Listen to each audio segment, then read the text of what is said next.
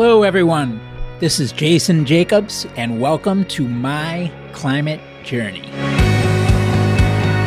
This show follows my journey to interview a wide range of guests to better understand and make sense of the formidable problem of climate change and try to figure out how people like you and I can help. Hey, everyone. Jason here. Today's guest is Alex Flint, Executive Director for the Alliance for Market Solutions. Alex is an interesting one because he is a Republican running an organization that believes in science and is pushing forward a climate agenda that reflects conservative ideals. In a time historically when many Republicans have resisted any climate policy, Alex has been out there on the front lines driving hard to push climate policy forward on the right side of the aisle. This was my first interview on the policy side, and it is different. We didn't always agree in this discussion, but that's okay. I thought Alex was a really gracious guest, super smart, and I'm glad he's doing the work that he's doing. Without further ado, here's Alex. Welcome to the show. Good to be here. Thanks for having me. Thank you for having me as well. I think it's pretty humorous how we initially came together. I found this right side of the aisle. Is it an advocacy firm? Is that how you describe what you guys do? It's a nonprofit 501c3. It's educational for the most part. That was working on the right side of the aisle on climate change agenda that reflects conservative ideals. And I reached out cold to you.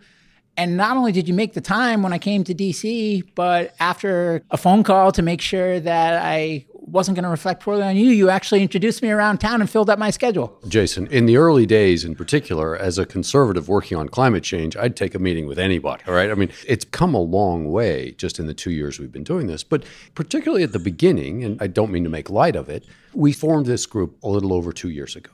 A group of Republicans who respect science, who thought we need to take science seriously, that denialism is no longer appropriate, came together, formed this effort, and went about talking with Republican policymakers. As we call it, it's a conversation among Republicans about, okay, if we acknowledge climate change, what do we do about it? What's the conservative policy response to this real challenge that we're facing?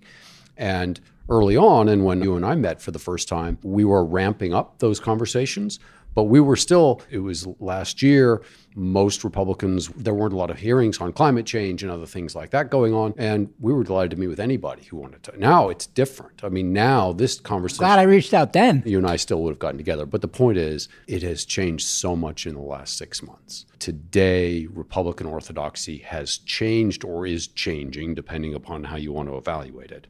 But it is no longer denialism when it comes to climate. Today, most Republicans acknowledge climate change publicly, and we're trying to figure out what the conservative Republican response is to climate change. It's a very different conversation than it was just when you and I first met. Well, that is changing now. Historically, that's not always been the case, yet you've chosen to spend your livelihood focused on this area for quite some time. When did that awakening happen for you? Were you born caring about the planet, or was there some specific moment looking back that was a turning point for you? No, I was not born caring about the planet, but I was born to a physicist. And so I grew up in a house where science was important. I'm not a scientist by training myself. I started working in the U.S. Senate in 1989. And for Republicans under Pete Domenici from New Mexico, who was my mentor for many, many years, he cared about energy issues. I spent a lot of time at Sandia and Los Alamos National Laboratories and really got to know a lot of scientists then, people I respect tremendously, who were, the way I think about it is, there are some people who disparage scientists, particularly when it comes to climate change, but my view is that many of them are the smartest kids we knew in 8th grade who then went off to the technical high schools and went on to the really prestigious colleges and have spent their lives working on scientific research. And I have a great deal of respect for them. I have a lot of respect for the scientific method, for the debate, for the way consensus is developed, how peer review is not always unanimous, that there is debate within the scientific community, but at the same time, how policymakers have to take that scientific consensus and decide what policies we should implement and what the responsible thing to do is when scientists come to conclusions about what risks we face when we're talking about climate change, for example. So my view of respect for science from when I was very young, then as I had various jobs in the Senate, at one point I was on the Senate Appropriations Committee. I was responsible for the budgets of the Department of Energy and some other agencies. As I said, spent a lot of time at the national laboratories. And even in the mid-1990s, scientists at the laboratories were talking to me about climate change. And it wasn't a political issue. It wasn't even an energy issue. It was a scientific phenomena. It was, this is what some of the evidence is showing us. Here's how we speculate this may change in the future. And those were my formative conversations about the issue. Over time, as the science has gotten more certain, as the policy discussions got more contentious for a period of time, and now I think are coming back to being a little bit more constructive, I've always accepted that there's a risk associated with climate change, and that the responsible thing to do is to face that risk head on, try to understand it better, quantify what those risks are, and then try to mitigate, reduce the risks associated with climate change. For me, it's really sort of a pursuit of human knowledge and understanding what the appropriate public policy response should be. Was the issue always as divisive politically as it has been in the last few years? No. When I first started participating in these sorts of conversations in the early 1990s, I think both parties were beginning to come to grips with this issue. The parties separated. There definitely has been years when Republicans and Democrats have disagreed on this, when party orthodoxy has been very different on the issue. And there's a whole host of reasons. I don't particularly care to go through all those reasons. I think there are substantive reasons. I think there's political reasons. There's a whole host of things. Today, though, I think that climate change is becoming evident enough that members of both parties, but Republicans in particular, since that's what I work on, recognize the issue and are now having serious conversations about what to do about it. And so when you left politics, you spent a bunch of years working in the nuclear industry, correct? Yeah, I did. And what motivated you to choose that problem? Did climate factor into that decision as well? Well, so the short version of the story, there's probably different variations on this story, but my degree is in foreign affairs. I studied Soviet issues in particular. I was fascinated by the Cold War and was in college studying it as the Cold War came to its conclusion. And I was working in the Senate thinking those were interesting issues. I was working with the national laboratories doing the budgets of the nuclear weapons program, and so very interested in sort of the geopolitical issues associated with nuclear weapons. I got involved in an effort, a very successful effort, to purchase Russian highly enriched uranium from their nuclear weapons, blend it down into material that could go into U.S. nuclear reactors. And in the United States, we irradiated, used for energy, the high-enriched uranium, or low-enriched uranium, but derived from high-enriched uranium from Russia, of 20,000 Russian nuclear warheads. And it may be one of the most important things I've ever worked on, but it was a tremendously important program in the mid-1990s through just a few years ago as we consumed all of this material.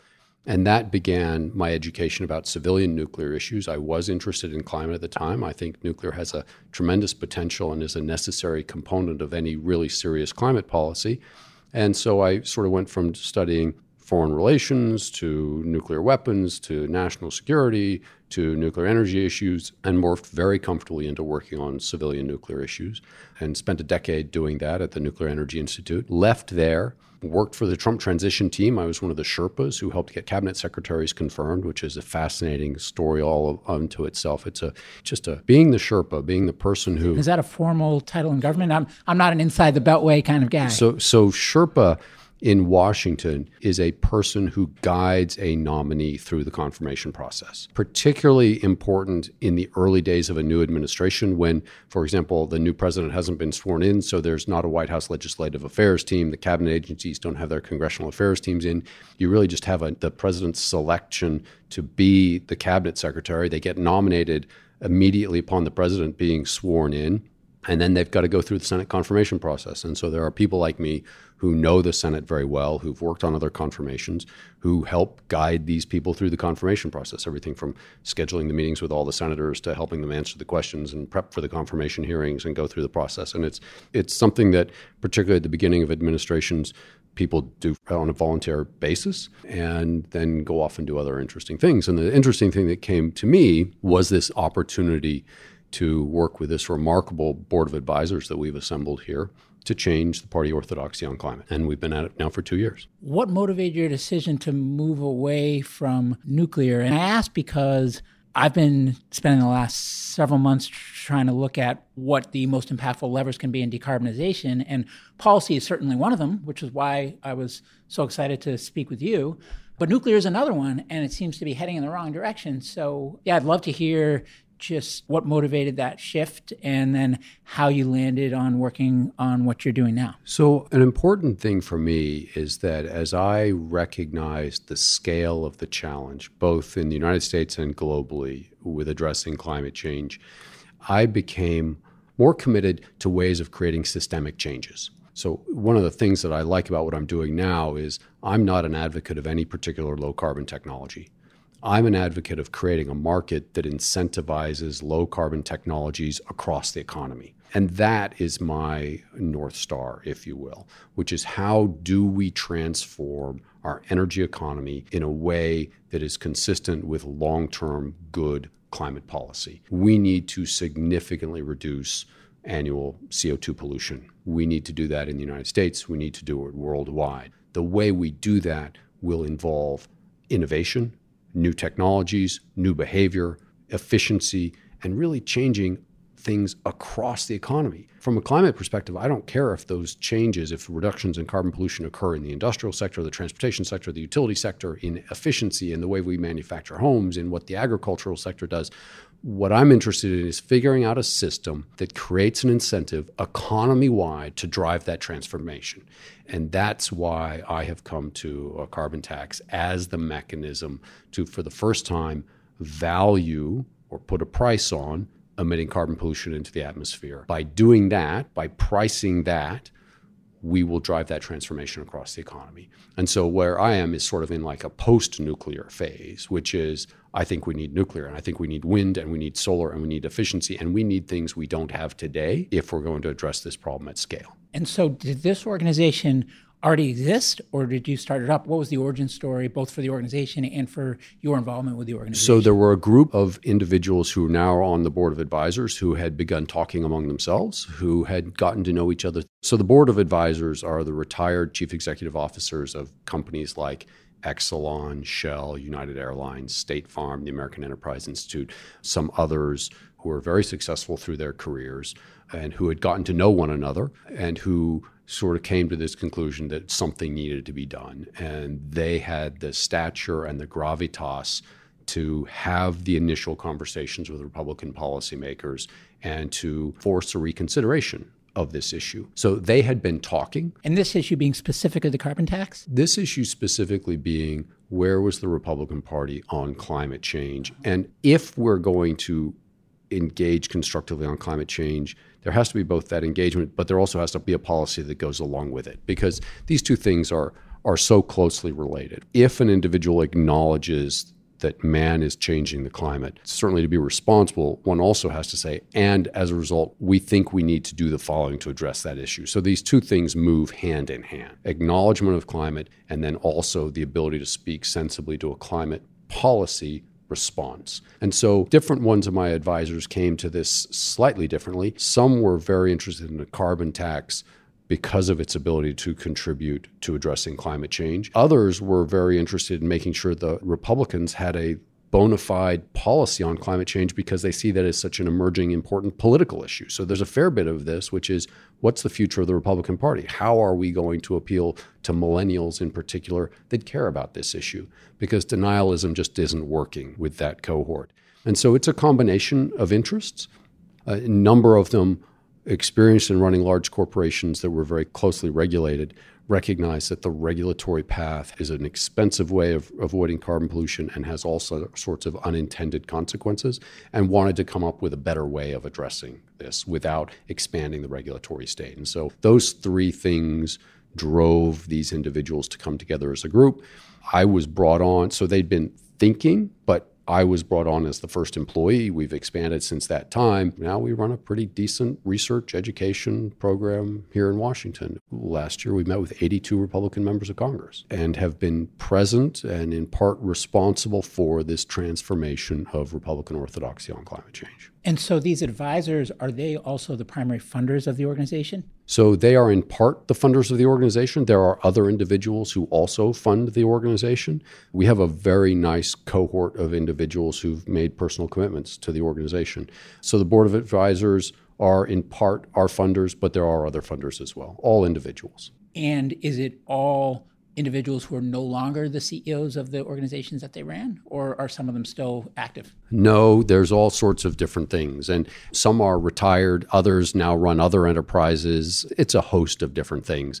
And I don't mean to make light of it. It's people who've been very successful and have the ability to decide this is something they care a great deal about and are blessed enough to be able to put some financial backing behind us. I may be mistaken, but in the research that I've done, it seems like there are many groups on the left that have been pushing for some type of price on carbon and frequently a carbon tax as well. So I want to ask, because I heard in your origin story that you believe in science and want to take action on science, but want conservative ideals to be reflected, and the carbon tax is where you ended up. How much overlap is there on the Venn diagram between the carbon tax that the left has been pushing for and the carbon tax of the right? And is it as cookie cutter as a left and a right, or is there a long tail of all kinds of different proposals that are floating around? Yeah, so a little bit of a comment on the left, and then I'll switch and give you some commentary on the right. I think the left, particularly in these days of discussing the Green New Deal, has gone so far to the left with some of these ideas that would expand the state, that are really efforts to use climate to address other social inequity issues. My view is that the Green New Deal has pulled Democrats so far left to be just in a very unreasonable place on climate for many of them. But to our advantage, it's opened up the center, and it's given Republicans the opportunity to be the responsible party on some of these issues. That's an opportunity that the Green New Deal has provided to Republicans. A little bit about sort of the Republican conservative thought on this. I've said in some forums that one of the greatest contributions Republicans can make to addressing climate change is sound economic analysis. Those of us that respect climate science and the scale of the problem have to also focus on the most efficient means of addressing the problem. For example, if we want to achieve some reduction in carbon pollution, let's just take from the utility sector for a moment, we can do that with a portfolio standard. We can do that with a carbon tax. A portfolio standard will cost consumers multiple times what a carbon tax will cost. And for any listener that doesn't know the term, what is a portfolio standard? A renewable portfolio standard is one where a state, frequently a public utility commission, says electricity generated in this state must be 20% carbon-free or 30% carbon-free, or must all come from wind, or can be some portion geothermal, or whatever it happens to be. So they put limits on how the market provides electricity into the marketplace, for example. It can change the way in which electricity is generated, but it does so at a much higher cost than an efficient carbon tax. So for us, the correct response is, all right, we agree we need to change the energy economy. What's the most efficient way to do that? And there is no point in overpaying for a clean energy economy. We ought to agree we're going to adopt the mechanism that does so the most efficiently at the lowest cost. That's a carbon tax. Now, we also have further views about the potential uses of the revenues from a carbon tax. Our view is that there are today a lot of distortionary taxes that the U.S. government collects. And just as a background, so the U.S. government collects $3.5 trillion every year in taxes, spends $4.5 trillion, which is why we have trillion-dollar-a-year deficits, and that's a whole other thing that we can talk about. As a fiscal conservative, it bothers me deeply that the government is spending $1 trillion a year that it doesn't have, and does not appear to have any means or mechanisms to address that over the long term. And I'm a father, so for me, money that we borrow today with the promise to pay it back in the future is really borrowing money from my kids to pay for today's prosperity. And I have real challenges with that. And I think we need to get our fiscal house in order. And I think, as in some ways, as what I would contend a true conservative, I have all sorts of aspirational beliefs for my country and for my kids. I want to believe that the future will be better than today. I want to believe that the climate future can be better today. I want to believe that my kids' livelihoods, their economics can be better than today. And I see us in these two ways that you just raised: borrowing prosperity from the future, consuming it today with consequences for the future. And I'm very uncomfortable with that, with climate pollution and with our deficit spending right today. So our suggestion is that what we need to do is look at the totality of the U.S. tax code, decide how we're going to collect the $3.5 trillion a year, we do every day or every year, and we need to do it efficiently. We need to move towards a consumption tax, some sort of like a tax on carbon can raise revenue that we can use to reduce taxes on earnings and income today. That will allow the economy to grow more because it's a less distortionary means of collecting the money the government necessarily needs. So for conservatives, there is a way to address our long-term interest in climate and at the same time address our long-term interest in the economy in a way that will grow the economy over the long term and make the future better for our kids on both cases, both with respect to climate and with respect to the economy. So if we were to drill down on that, so there's a carbon tax, have you thought about specific thresholds of what that tax should be and over what period of time? And also in terms of using those proceeds to then essentially undo some other taxation or regulation in other parts of the economy, just mechanically what that looks like and how that would play out? So Jason, one of the things about me is I spent 15 years working in the Senate. And during that time, now it was some time ago, more legislation was getting enacted at the time, but I did a quick estimate one time. I think I've actually written and been involved in writing about 100 things that have actually become law. That's 100 more than me. What I learned during that process was that entities that go to the Congress and say, here is a piece of legislation, we worked out all the details, please just agree to it and pass it on our terms, that does not work. Much better to go in, meet with the Congress and say, there are issues here. We have a set of solutions, the details of which we would like to sit and work with you on to see what sort of consensus can get built first in the committees and then in the House and then in the Senate and then in the conference committees and then in negotiations with the White House. We're doing this the way our experience shows successful legislation can actually get done. So to be precise, we're not proposing exactly what the carbon tax level should be. We're not proposing exactly what should be done with the revenue. We're not proposing exactly which regulations should be repealed. But what we are saying is a carbon tax is much more efficient than regulations. We should do a carbon tax in lieu of regulations. We should use the revenue from the carbon tax to reduce other taxes. Now, let's sit down and talk about what the details of that might look like. What we're finding is that for the most part, Republicans are buying into the philosophy of this, that this can be a better approach than a regulatory approach or a subsidization approach. But we're a long way from working out through the details and working the politics of this issue. And given that there's a number of carbon tax groups out there with different proposed structures and forms, et cetera, I'm curious, like if you had to do percentages, is any carbon tax far better than no carbon tax? And is there a general collaborative spirit around the different groups pushing for a carbon tax forward? Or do the details of how it gets implemented fundamentally make or break whether we should even consider it in your view? The first order issue is a carbon tax superior to other means of addressing climate change? Well, by definition, you think it is because this is what you do, right? Yeah, I think it is. And I think most economists accept that it is. And I don't think that's much of a debate. I think the politics and the details are what people discuss. Since we don't embrace any particular details, we're involved in that first order discussion. We don't get into disputes about people who want to be more precise about some of these issues. I think those groups are probably premature. Any specific groups that to look at? I don't need to be specific. I think groups that make specific proposals risk getting tripped up over the specifics of their proposals. At this point, what members of Congress want to talk about is, okay, if we want to do something about this, what are our options? What do the regulations look like? What do the subsidies look like? Or what does carbon pricing look like? Tell me how that would work. Tell me about the politics of that.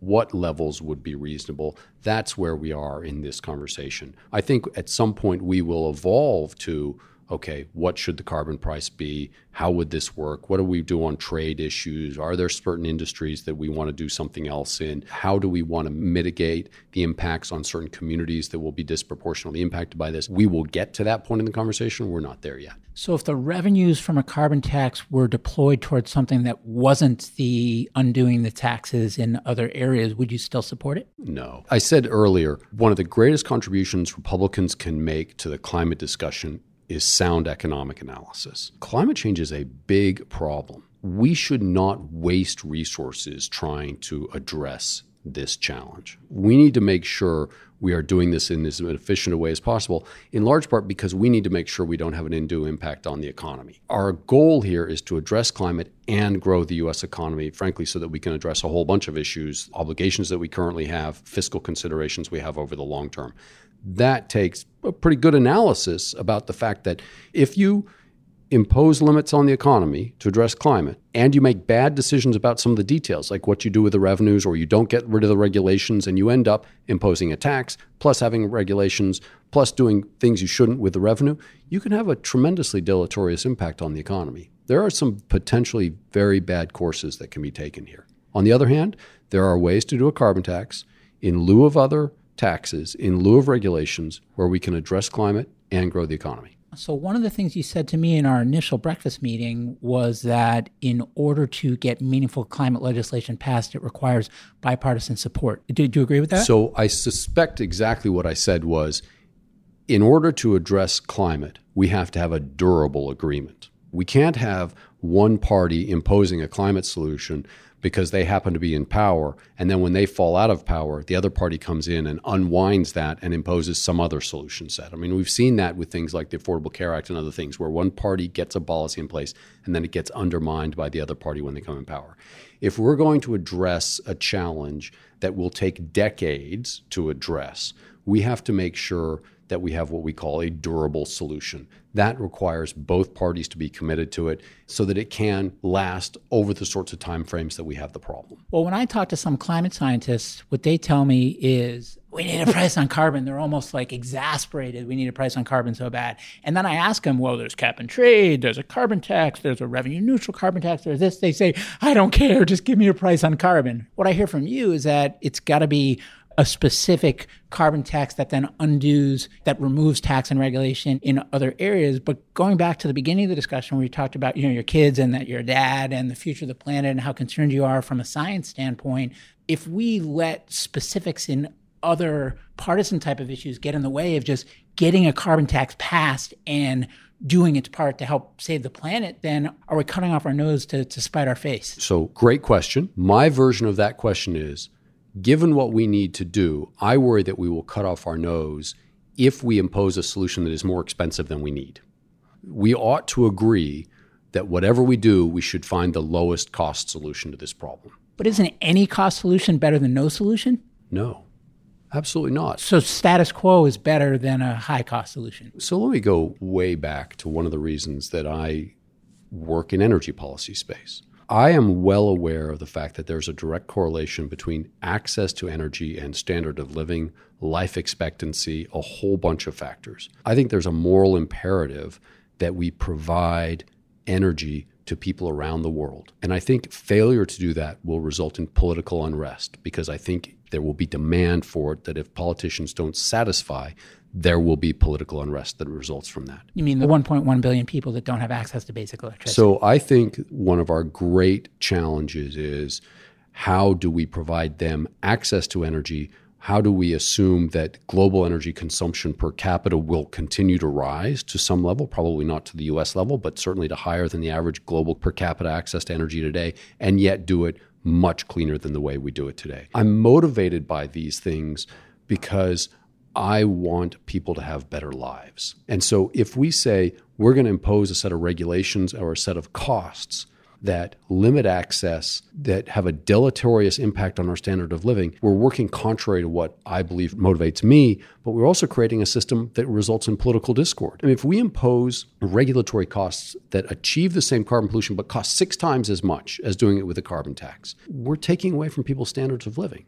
I don't think that's acceptable. Focusing on the efficiency of a carbon tax enables us to say validly, we want to address this problem, but we want to do it in the way that provides people the most opportunity that they can possibly have. Anything else is just taking away from that prosperity. I think the counter argument to that, though, and I don't want to hammer this point because there's a lot of other things I'd like to cover, but I mean, essentially what I'm hearing is carbon tax that generates the revenue that then saves money for the big corporations and the most wealthy individuals, where if you took that same revenue from a carbon tax and put it towards social good, for example, the problem that you're talking about, the inequality and things like that, it seems like it would help it a lot more directly. So you've made a false correlation there. What I've said is that taxes on earnings and incomes are more distortionary and hamper economic growth, that we should use revenue from a carbon tax to reduce taxes on earnings and income. You then leapt to, that's going to benefit the wealthiest corporations and the wealthiest individuals. I didn't make that statement. I'm just assuming because they're the ones that are funding this and that are pushing so hard for it to get through. What I suggested was that taxes on income and earnings should go down. at all levels. That creates greater incentive for people to earn, to make a living, and to prosper. It's got nothing to do with where the distribution of those reductions come from. You're making that correlation. I'm making a very simple argument that it is better to put a tax on carbon pollution, use that revenue to reduce taxes on earnings and income. That will grow the economy and increase prosperity for everybody. Okay. Switching gears a little bit, one of the things that I've heard as I've talked to different people about a carbon tax is that it will never happen in any form. And so I've actually heard from one person just yesterday that he was suspect of anybody that's working in this area because it's so clear that it's never going to happen. Compared to what? Well, I don't know. I think I don't know is a great answer to that question, actually. I mean, I realize you just said that quickly, but compared to cap and trade, cap and trade's a harder political lift than a carbon tax is today. I guess compared to status quo. Everything's compared to status quo. Okay, everything's compared to status quo, right? Okay. So, but what's the competition here? Where's the cap and trade proposal that's more attractive right now than a carbon tax? Doesn't exist. My contention, and I'll have this debate with anybody, is that today we are better off pursuing a carbon tax and building the political consensus to do that than we are pursuing the consensus on a cap and trade. Cap and trade regimes have been dismissed politically since the failure of Waxman Markey. So to anybody who wants to say sort of a carbon tax is not realistic, I will say compared to what? But compared to not having the political will to get it done, I think is the question. If people want to have a discussion about are we going to have the political will to get this done, what I will tell you is today we do not. We're not going to get anything enacted this afternoon. But over the next several years, I see that political consensus building and coming together. If you just take a snapshot, how would you describe where that political consensus is today versus maybe 6 months or a year ago, since you mentioned at the start of the discussion that there's been a momentum building over the last few months? And also, where would you like it to be in your dream scenario 12 months from now? So I think that what has happened in the first 18 months of AMS's existence, we met with Republican policymakers, largely in private, and we asked them, do you see what we're seeing about climate change? And the answer in almost every case was, yes, I see it. I see evidence of climate change. I see bark beetle infestation or sea level rise or hurricane intensity or whatever it was. The important part of the conversation came next was, okay, as conservatives, what do we do about this? I mean, we don't like regulations. We don't like subsidies. What's the solution set that we as conservatives can discuss? What's happened in the last 6 months is that those conversations that we used to have in private are now public. Republicans are now comfortable discussing publicly, acknowledging publicly that the climate is changing and that the hard part of this conversation is actually agreeing on a policy to respond to it. So you'll see members say, we all acknowledge the climate is changing. The real challenge we have is what do we do about it? Well, there's some contingent that continues to smack that contingent down. Yes, there is a very small group of people who are deniers.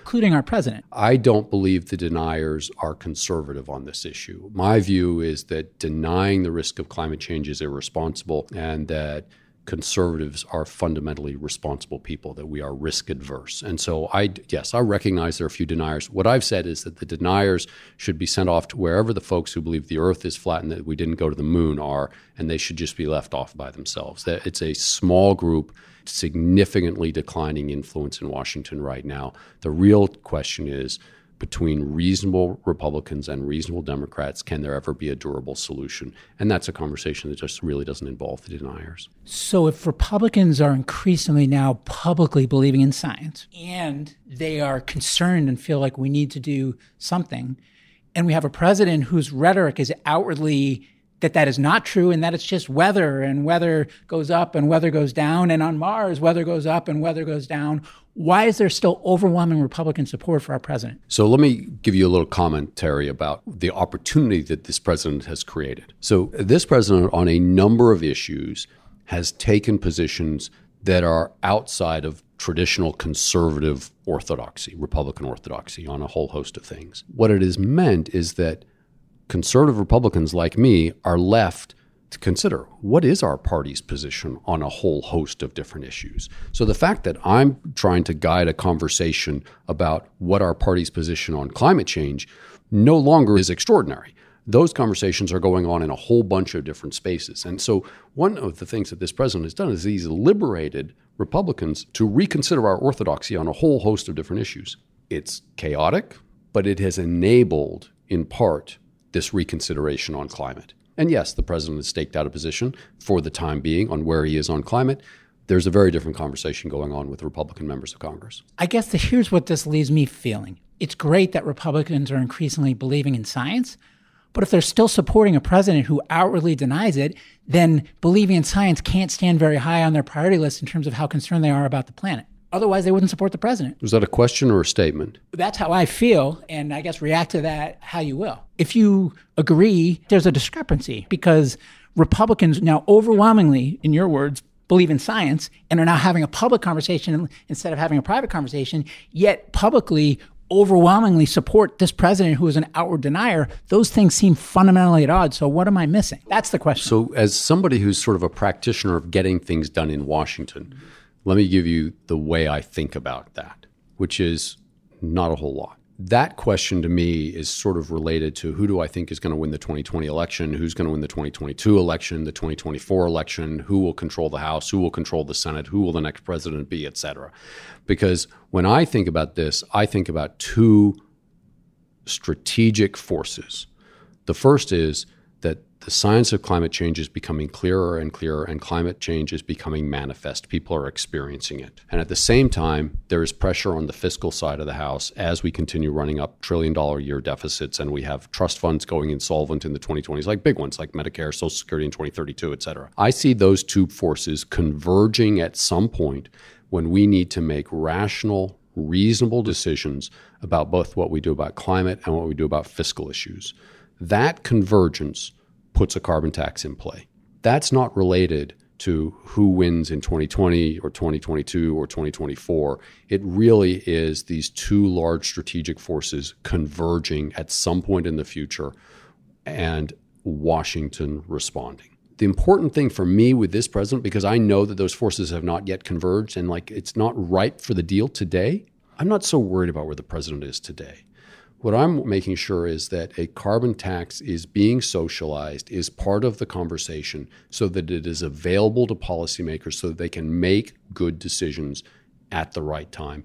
That's still a couple of years off. In the meantime, what this president is doing is he's freeing Republicans to think about these things in ways they weren't just a few years ago, to re-examine their orthodoxy. On the broader strategy standpoint of getting the carbon tax done, I'm with you. I think that makes sense. The thing I'm still struggling with is I don't understand how any Republican that claims that they care about science can support the president without consciously putting party over planet. The first thing you've done with that question is you've isolated it to climate exclusively, and people don't think about the president and climate exclusively. What degree of existential crisis you believe that we're in? So is it overblown? Are we not in crisis as a planet? I think we have a very serious problem with climate, but I also think that for most Republican politicians, there's a whole host of issues that they have to contemplate when they think about their relationship with the president. So look, I'm not here to comment or to defend or comment or otherwise on this big issue you're asking me about, which is what is the relationship between Republicans and the president. What I can talk to you about is how Republican views on climate are changing and how I think it's going to continue to evolve. Okay, I guess we can move on. I mean, there is this fundamental hypocrisy in my mind that's still not resolved. And I'm not talking about with your organization, but with the overall Republican Party that is still rallied behind our president, unless they believe in science, but climate just isn't a big issue on their ticket. You're evaluating that relationship just through the lens of climate. It's actually a much more complex relationship that has to do with a whole host of different issues. I don't think it's reasonable to evaluate it on that issue alone. Okay, so let's talk about, I saw an email that you wrote, was it a month ago? Did more than one email over the last month, one in particular. It was the one that went public and viral. Yes. It was calling out Republicans who don't believe in science, right? What I did was I called out deniers. What I said was that deniers are not conservative, that the true conservative response to the risk of climate change is to seek to reduce that risk. And what I did was I said, look, I am a conservative. I worked for a Republican chairman in the Senate. I attend church every Sunday. I overinsure my house, my car, my life. I save for my kids' education and for my retirement. I am risk adverse. That same aversion to risk applies for true conservatives to the way we think about climate. It's not the certainty of climate change, it's the risk of climate change that drives true conservatives to believe we need to do something to reduce that risk. And what kind of response did that email receive? Well, some people thought it was brilliant, other people not so much. What it's a statement about, really, is that within conservative circles, there's a real debate. And this is not some theoretical issue where I'm claiming that Republican orthodoxy is changing and others would deny that the orthodoxy is changing. There's a heated debate going on among conservatives right now. We and I are part of that debate. I think one of the stories about that email questioned whether my email might be a tipping point in the conversation. I think that the most important part about what I stated in that was really trying to apply correctly true conservative values to climate. This isn't a denial of conservatism. This is a question about how should conservative values be applied on this issue. My view is that true conservatism seeks to avoid the risks associated with all sorts of issues, including the risks associated with climate change. Our objective over the long run is for conservatives to take the lead on addressing climate. Now, that's a long way from where we are today, but recognize that reducing risk is consistent with our values, and reducing risk in a manner that makes the most economic sense also appeals to our traditional views about sound economic policy. And that's where a carbon tax can come into play. It is the most efficient way of addressing climate change, and it is the way that we can address climate change and grow the economy. So if it's done correctly, that can appeal in both ways to traditional conservative values. Our goal is in the long term for conservatives to be at the table addressing climate change with bona fide, better proposals than other people have on the same issues. And what do you think the fear is in conservative circles of removing this issue from partisanship and just finding and then battling on the policies versus what's the concern of admitting that the climate is changing and that it's caused by humans and that it's a problem? As I think about all the meetings I've had with Republican policymakers in the last 2 years, I think that the majority of them are open to making that change, but have the same trepidation that people have with making changes. Politicians, it's fascinating, the ego of politicians who are absolutely dependent upon popular vote for winning re-election and getting their jobs. They're very concerned about how they will be received in public meetings and whether people will criticize them for changing their positions on things or whether they need to be credited with evolving as evidence and situations have evolved. And so, frankly, what we find with most of the conversations we have is, okay, Alex, how do I do this? Like, what are the simple things? Like, if I'm at a town hall meeting and I'm asked about climate change, what's the right thing to say? To which we, by the way, say, you should acknowledge it. Even if you aren't comfortable with any of the solutions, acknowledge climate change. That gains trust with voters that you're seeing issues the same way they're seeing issues. Also acknowledging that the solutions are difficult. Voters understand that and agree with that. So you can say that and be in a good place with people in your town hall meetings and then in your meetings with constituents and all those sorts of things. I think most Republicans that we talk to are actively thinking about how their positions are going to evolve and how they're going to explain the need to change on this to the voters on whom they're dependent for their jobs. Last question. I've been asking this question to every guest so far, so I might as well ask it to you. If you put aside you and the work that your organization does and you just had a big pot of money, say $100 billion, and you could put it towards anything in the climate fight where it could have the biggest impact, either one thing or in a portfolio approach, what would you do with it? And where would you allocate it to have the biggest impact that it could? $100 billion? That's the number I gave to others, so I feel like I should keep the same one. I could be talked into a different number, though. So my response on that is actually kind of maybe quite different than other people's. I don't think the success is on how we spend money on individual projects. I think our success depends upon how we create a market that incentivizes the entire economy to spend. For example, energy generation and distribution systems in 2017, we spent $1.5 trillion worldwide. So $100 billion is not a lot of money when you think about the scale of the problem that large. My simple answer was, if I had $100 billion, I would spend it making sure that any Republican who ran for office and pledged to address climate could be assured that the deniers would not be able to harm them at all. That's what I do. I'd run a massive political campaign to make it so that Republicans could be absolutely assured that if they said, I want to address climate, that they would be protected from the deniers. So you would invent Koch brother kryptonite. No, look, one of the issues is that for Democrats, there's a huge infrastructure left of center that supports them on climate. Think tanks, academics, donors, foundations, the environmental organizations. For Republicans, that infrastructure does not currently exist. There are a few small organizations committed to helping Republicans on this issue. If we're going to have a durable long-term solution, there has to be equality. There has to be those infrastructure, those systems that provide political support to Republicans to encourage them, to help them engage on this, and then so that when they do, they don't have to fear political consequences associated with it. I think a lot of people, particularly my friends on the left, fail to understand the difference for a Democrat to say something positive about climate versus a Republican who is really forging their own path. If I had the resources, we would create that infrastructure right of center for Republicans that's equivalent that exists for Democrats left of center. Got it. And anything else I didn't ask you, or any parting words that you want to impart on our listeners? Republican climate orthodoxy is changing. In a couple of years, I believe Republicans can contribute equally to climate solutions to Democrats and be an integral part of ensuring that we have durable solutions in this country that can then be applied globally. Well, Alex, I think we had a great discussion. We may not agree on everything, but one, you've been a great sport, and two, I do think you're doing really important work. So thank you for the work that you do. Well, good to see you. You're clearly coming around. You'll get there. Alex Flint, thank you for coming on the show. My pleasure. Hey, everyone. Jason here. Thanks again for joining me on my climate journey. If you'd like to learn more about the journey, you can visit us at myclimatejourney.co. Note, that is .co, not .com. Someday we'll get the .com, but right now, .co. You can also find me on Twitter at jjacobs22, where I would encourage you to share your feedback on the episode or suggestions for future guests you'd like to hear. And before I let you go, if you enjoyed the show, please share an episode with a friend or consider leaving a review on iTunes. The lawyers made me say that. Thank you.